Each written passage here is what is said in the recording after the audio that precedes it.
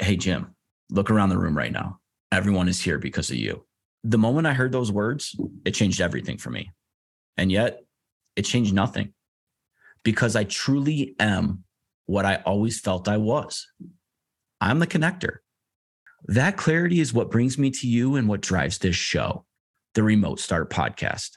Here, I connect my lifelong passion for bringing people together with my love of business and branding in hopes that these talks might better connect your community with what your company is all about. So let's figure out your brand. Let's figure out the target audience you want to serve and how we can use these two things to create an incredibly strong community for your business. I'm your host, Jim Doyon. Let's get something started. Remote Start Nation, is not having startup experience holding you back from starting your own company? Do you have an idea, but you don't know where to go to get it off the ground? I'm Jim Doyon, your host, and I want to welcome you to another episode of Remote Start. On today's episode, we're going to be talking with one entrepreneur with a military and technical background and how he turned his knowledge and tech experience into a thriving startup. Ian Garrett, CEO and co-founder of Phalanx, which provides visibility and security of digital file access, is going to be sharing with us his journey of becoming an entrepreneur. We're going to be discussing how he leverages his experience to start his business. We're going to dig into what type of business to start, how to get funding, partnering up and surrounding yourself with the right team, and we're going to look into what to look for when you're choosing the mentor for you. With that said, Ian, I want to welcome you to the Remote Start Nation.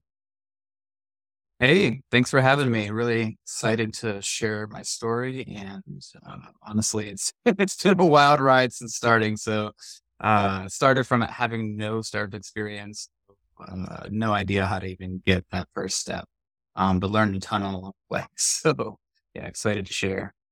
I'm excited for it. Talking a little bit before the episode, you have a very interesting background and you've had a great career, and I cannot wait to hear how you transition that into starting your own business. But before we do, tell me something about you that we wouldn't know if we just met. Yeah. So one thing about me is growing up and still to this day, I've always just like making my own stuff. Just part of that is the learning process of like, how do you actually go from just raw materials into a product that we use every day or food. Like, so I love cooking, love like crafts and stuff. But the way that's actually shaking out now is actually in this form of hot sauce, because I also love spicy food. So I've consumed a lot of hot sauce. So I was like, all right, well, there's committing a decent amount of my budget here to hot sauce. What if I can make it myself? So I've been learning that process, all different styles, like paste or different peppers. It's been a pretty interesting experience. Definitely would recommend, if you like hot spicy stuff, to make your own. And yeah, it's Is it hard to do?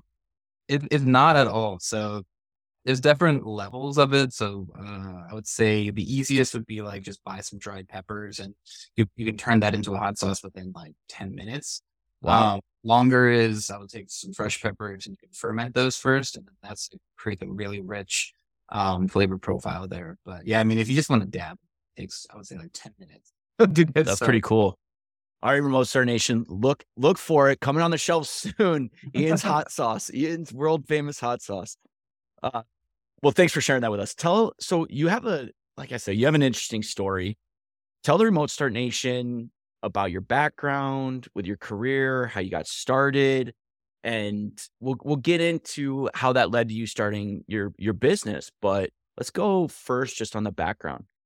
Yeah. So I always thought I would be just pretty much always in like corporate America, in a very, just being a part of a big system. So like I've really tailored my early career to that. So initially went to college actually at the United States Military Academy, which is West Point. I've studied computer science there. That was a lot of fun, really, also really interesting experience. After I graduated, commissioned in the Army as an Army cyber officer, so also was able to do a lot of really cool hands-on cyber related computery things in the Army. And then after I left, went into a PhD program, also focused in cyber. So there's a beam here, and artificial intelligence as well. So it's all really cool research side of things. And then also I had worked as a data scientist, software engineer. So there was a lot of building towards, hey, let me just use these great technical skills for a company, do some awesome stuff. But 2020 actually, it disrupted everything. And what I noticed was there was this massive spike in data breaches, over 400%, in 2020. And that was directly related to all of us, all of a sudden becoming remote workers. And more importantly, the lack of preparedness of companies to have their entire workforce remote. And, me having the operational experience and the research experience of like what's on the cutting edge, really, culminated together to say like, hey, there's something missing here. And what I believe that missing piece is actually humans. So Yeah. there just wasn't enough tools that were built for humans. Everything was kind of built with a control in mind, being like, let's push this down to the workforce. And then all of us are like, hey, I got a job to do. I can't spend time. Like, I'm not getting paid for my security decisions, I'm getting paid to do my job. So we just do whatever's the most productive thing. So we wanted to solve for that. And so you get this idea. What did you do next in starting the brand? Yeah. So it was like, all right, here's this, big idea. I just remember like specifically too, I was just woke up mid 2020, looking at the news and then just like reading the news in my bed in the morning. And then just being like, you know what? Like I can solve this problem. Now's the time. I've always wanted to start my own company. Like I mentioned earlier, I just always love creating stuff. Learning the process of creation. So I wanted to be like I always wanted to do it myself. So I was like, now's the time. The world's chaos anyway, and I can meet customers and investors from the comfort of my house. So why not? But that being said, coming from the military, coming from, like my family has also been in the defense world, defense contracting. So I was like, I really had no startup experience and not any friends. So like, I didn't know if I had friends in terms of everyone I knew was also part of big companies. So first thing was, I was just like, all right, I'm going to do this. Let me go find some people to ask how to do this. Fortunately, my wife actually had a friend who started a company about a year or so beforehand, and then she was successfully raised venture capital, was having a company, and then so I was like, okay, there's one. I know at least one person doing it, and then so let me go ask some questions, and that was hugely helpful. So step one, find somebody that had experience and ask them the questions, find out what they did to succeed. And so that's, finding a mentor, right? Yeah. So, I mean, that's part of that was actually one of the biggest things, both at school and in military. They taught us, it's like always have a mentor and a career mentor or any kind of mentor to help you along the way. So, taking that lesson learned into the entrepreneurship, it was like, all right, I'm never going to know all the answers, but plenty of other people ahead of me have went through the challenges, and if anything, find someone who knows how to do step one. Right. So you find out step one, start asking questions, and then where to go from there. Yeah. So one of the first advice that she gave me was make sure you have co-founders. And then also, separately doing research, found that because I knew that this kind of company, what we're building, we wanted to bring a new type of product to market that wasn't, just a iteration of something that just already existed. And because of that, I knew that that's going to require a lot of upfront capital to be able to build and bring this thing to market. So I was like, all right, and I think the best way to go about this is raising venture capital. So that was step one. And then step two was like, all right, how do you do that? And between some research and advice, it was like, hey, it's best to go about it with co-founders. Trying to go at it alone is not possible, but there's a number of things that cause startups to fail, and you pretty much want to mitigate against those risks, and having co-founders heavily mitigates that. So you understand cyber, you understand tech, you understand where you want to take this business. what were some of the things you thought of going through the process of a co-founder? I mean, to say I need a co-founder is one thing, but to put yourself in the position to bring the right person in, what were some of the things that you looked at?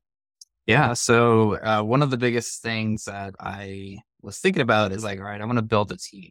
So one thing that wouldn't have been helpful is for me to grab a bunch of my cyber buddies and try to start this company because we all have the same skill set. So Yeah. it's not impossible to do it that way, but you're essentially starting at a disadvantage because, if everyone knows how to do the same thing, then also everyone's probably interested in doing the same thing.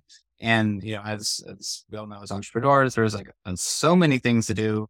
And the more you can diversify, the better. So I looked at myself and said, okay, here are my strengths and here are my weaknesses. Who do I know that's experts in those other fields? Or is at least interested in becoming an expert in that field that isn't interested in doing what I'm good at. Yeah. That we round out the team.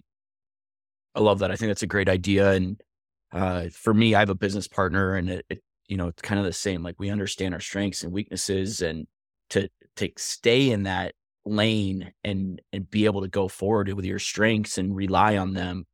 I think you can create something so much bigger than if you just try to do it yourself, unless you surround yourself with a team. They don't have to be a co-partner, right? But a team that can help you in that. So, all right. So you know who you want to bring in. Did you go and interview a bunch of people or did you find somebody right away? Yeah, actually the process took, I would say about 4 months of me asking around. So yeah, I definitely actually did interview a number of people, across a lot of different fields. So that it was a bit of a process and a lot of it was some people were like, oh, this is like a really cool idea, but I don't know if like I'm the right person. Like, oh, I don't really know about this idea. But that's part of it too, in terms of investors wonder why they want to see co-founders. Is if you can't even convince someone to join you on your team as the founding team, like how are you going to convince customers and how are you going to convince investors? So that was part of that initial challenge. And so, what were some of the other things in this initial phase that you were going through that the Remote Start Nation can learn from? Obviously, it sounds like it took you a little bit of time to find the right person. What are some of the other challenges that you were facing during this time? Yeah, so I mean, one was just starting from having no community. Again, or at least no startup or entrepreneur community. Again, I'm like, it's one thing to say I always wanted to start a business, but like I didn't spend enough time being immersed in that community. Yeah. So it's really not. So I kind of just like brute forced my way into it, but I definitely wouldn't recommend it that way because it took a lot of like starting from zero to like let me go talk to everyone I know immediately. But there's a lot of communities out there. I've actually started even DC area with a bit of a happy hour networking events because it's like there's a lot of people that have a lot of different challenges and a lot to learn from, and also a lot of people that are trying to offload their business. Some people are just out there that love to give mentorship. That was the biggest challenge, was having no community to start with. So when you went into this community, and I think community is so important, and I love to see that you submerge yourself in it.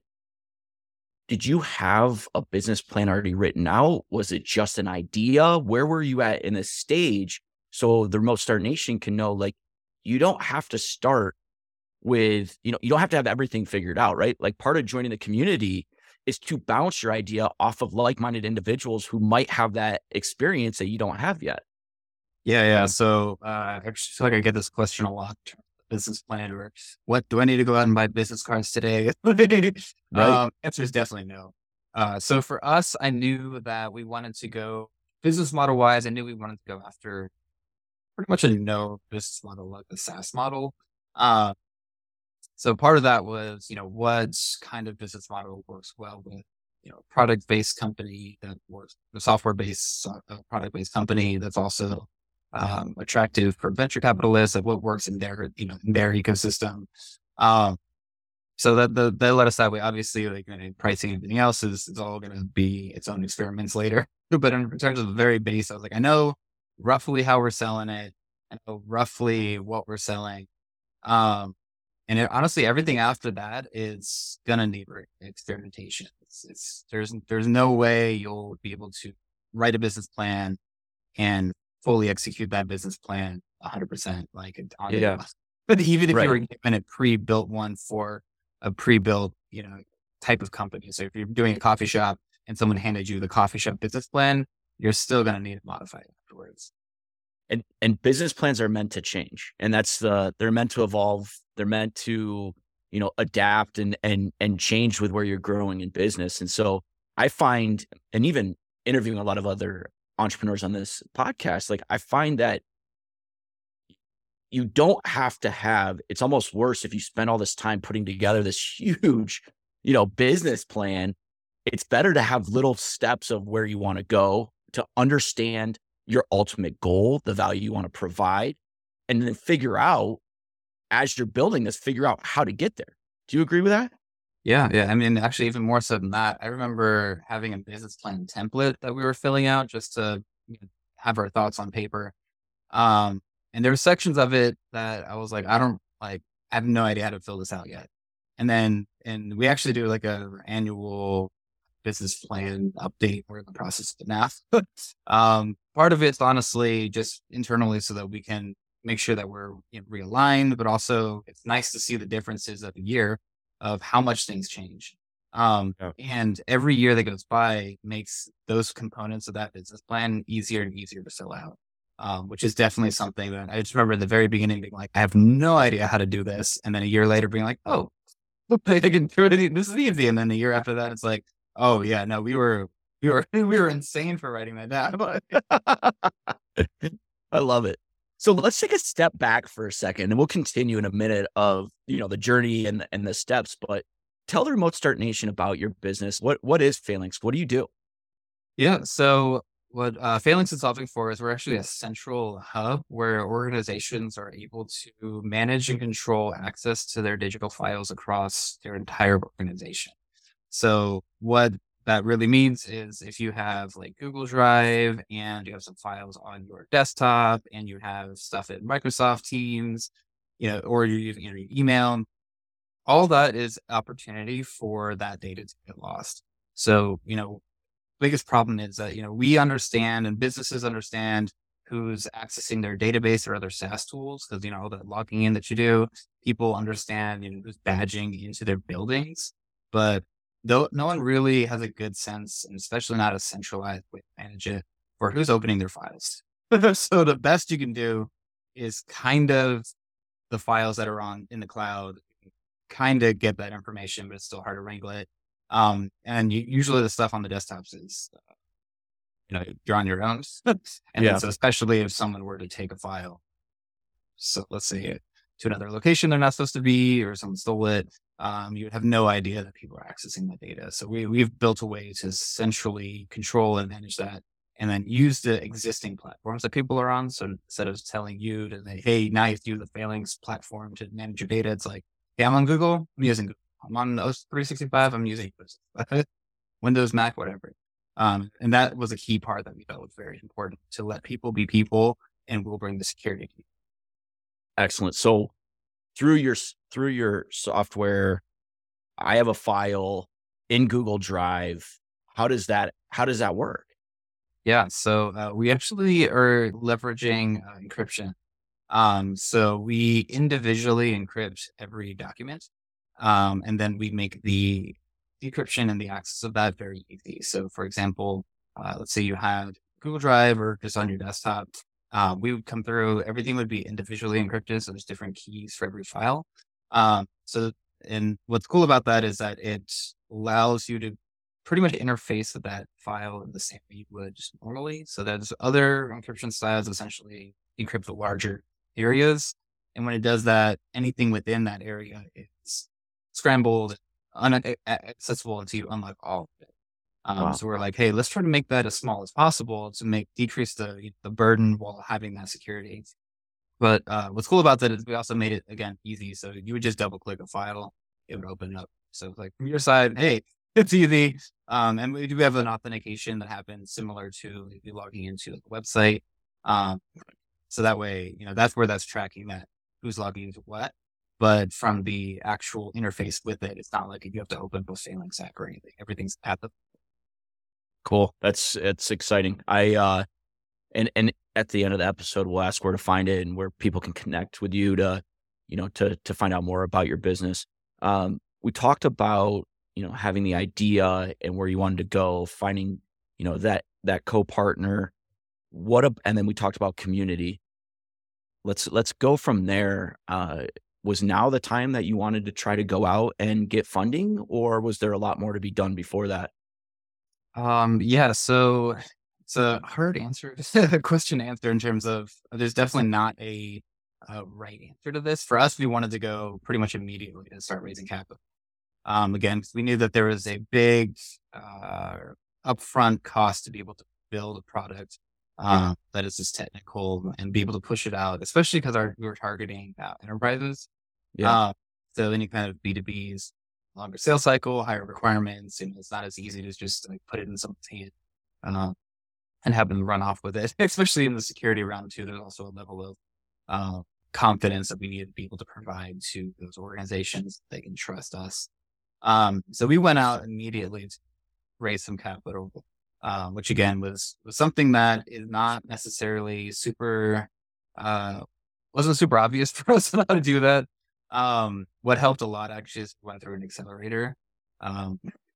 We went through the Techstars accelerator in New York City. The one based out of New York City that is, they have them, they're worldwide actually. And we also applied to Y Combinator.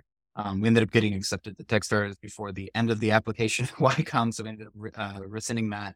But those two I definitely would recommend. I know there's actually a lot out there right now. And there's a lot of different styles of how they go about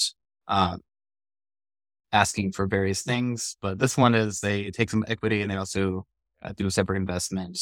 And some people will complain about the amount of equity. I think ours was like 6% maybe. You can all find it online. Yeah. But we were, super early stage. It was great for us. But honestly, the network there it's still an active network. We reach out to Techstars founders all the time. People are so friendly and able to, willing and able to help you. But that's like that fast tracked our ability to fundraise for sure. Because without that, I didn't have a network of investors. Like again, it goes back to the community. Like if you start meeting people first, then when you want to go do something like this, then you actually have some people to talk to. I didn't know any venture capitalists. So I was like, I don't know who to talk to. But that again, fast tracked all that helped us immensely to be able to do that. Community is so important, and I'm glad you hit on that because I was gonna circle back around and say Remote Start Nation again. It comes down to your community, and you hit on something that I want to make sure we all understand. It's different for everyone. Your community might not be the same, and it depends on what type of business you're starting. It depends on what you're looking to do, who you're looking to connect with. So you have to take the approach of doing the research to find out the best fit for what you're trying to do. And it sounds like you did that with Techstars. Yeah. I mean, they definitely helped us better, refine our business for sure.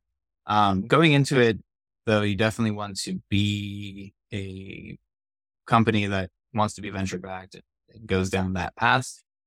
So I wouldn't say like if you're on the line between maybe I should do services, maybe I should do a product, like figure that out first for sure before you go down the accelerator, or at least those kind of accelerator routes. There's other kind of accelerators out there, I think, for like small business style in certain regions, and they're all aimed at building the community in that region.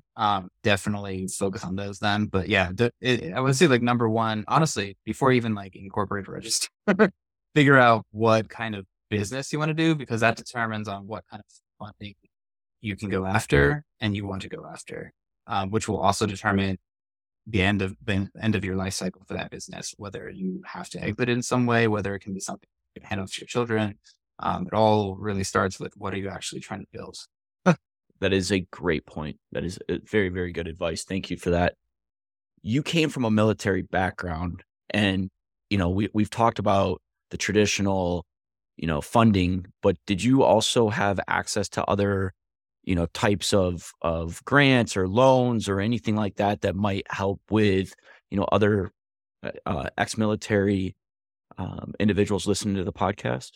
Yeah. So, and actually, it's not even limited to ex-military or veterans, but there are a number of government grants out there. And so I had a lot of experience with this. For one, just kind of growing up in the defense contractor world, and then had worked at a defense contractor for a little bit as well. But yeah, there's actually a number of both grants and contracts out there designed for small businesses. Because it could feel like a very daunting thing to go after, and it kind of is, which is unfortunate. But there's a couple different ways that the government is trying to be able to get in new inventors or small businesses to be able to operate as well. Um, from a services standpoint, I'm not as savvy on that process, but I do believe pretty much every large contractor has a requirement to have a certain number of small contractors that work with them as subcontractors. So there's a route that way for smaller business, but one that I'm more familiar with is called the SIBR, the Small Business Innovation Research contract and grant. So there's not every department, but a lot of departments have this kind of SIBR grant that's really designed uh, for small businesses to be able to go after. So like, for example, the UD style, they'll have like, let's say the Army, I was in the Army. They have, they're like, we need some innovative ideas on how to do some, let's say new radio. So they'll put out a topic there and it's submit. Usually phase one, they'll give you like 150K for usually about like 3 months of peer performance. And usually the end result of that is just a white paper, study, or like even a prototype or something like that.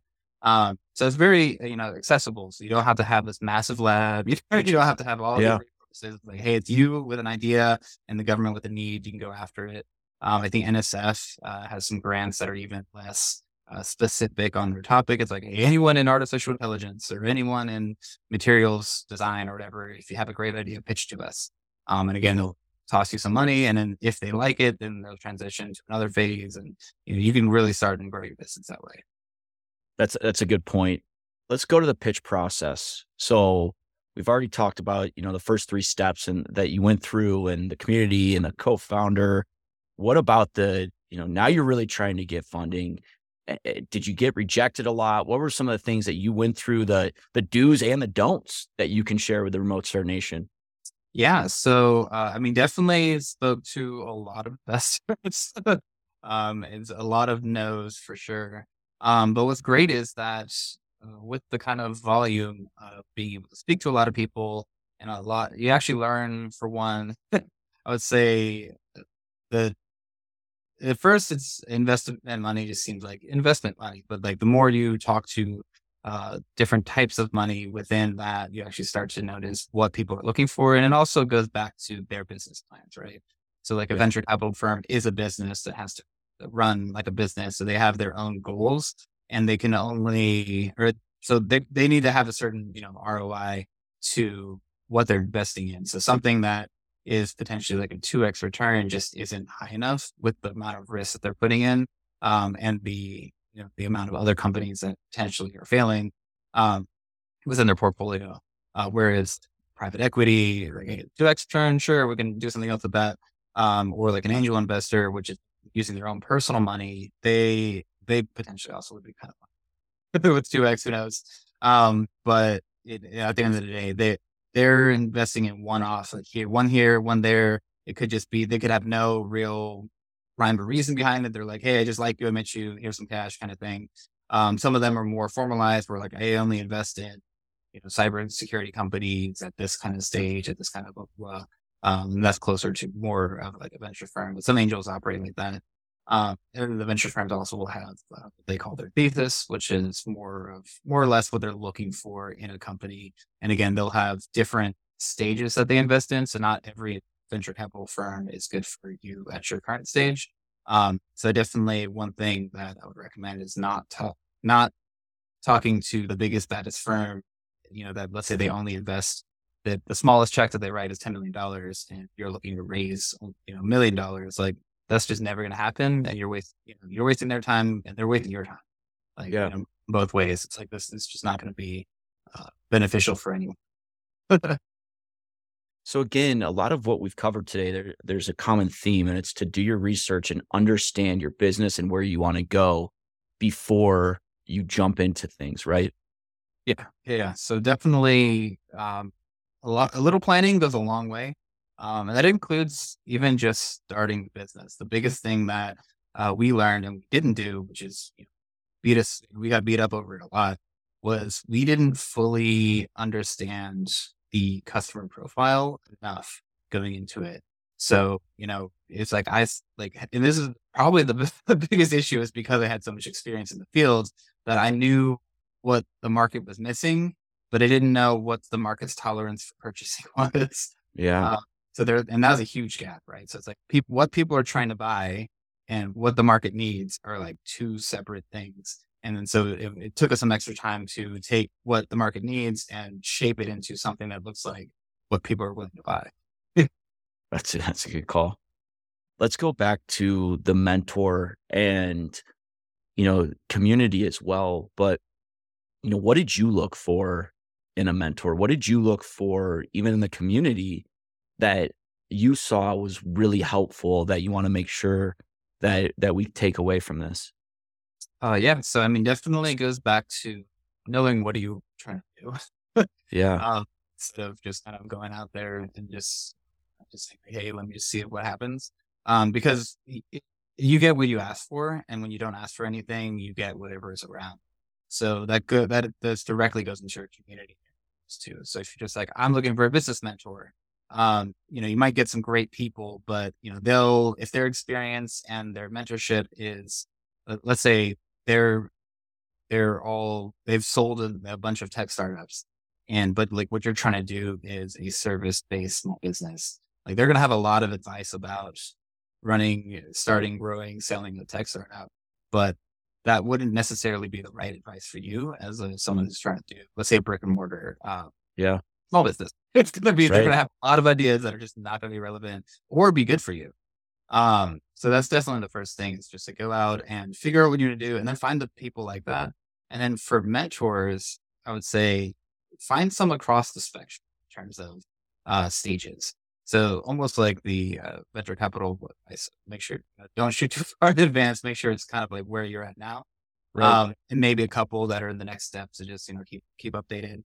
Mentors wise, like definitely find one which is helpful for us. One that had just been in our shoes recently, like in the last year or so, because they're gonna have very tactical advice, very hands-on advice that is gonna be very actionable.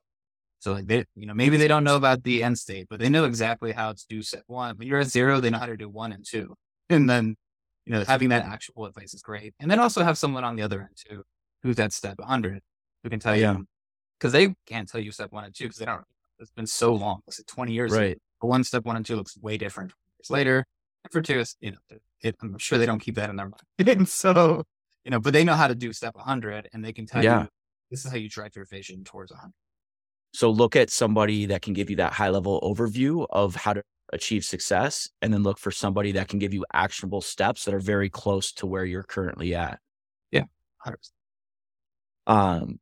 One thing, and this kind of goes back to, finding the right partner. It's one thing, and I imagine from like your stance of having that technical background, having that cyber background, and understanding, and it goes back to what you said earlier with, it wouldn't make sense for you to bring on other, employees or a co-partner that was doing the same thing as you. When it came to, reaching out and marketing and really getting the product out there, is that where you brought in the right partner to do that for you?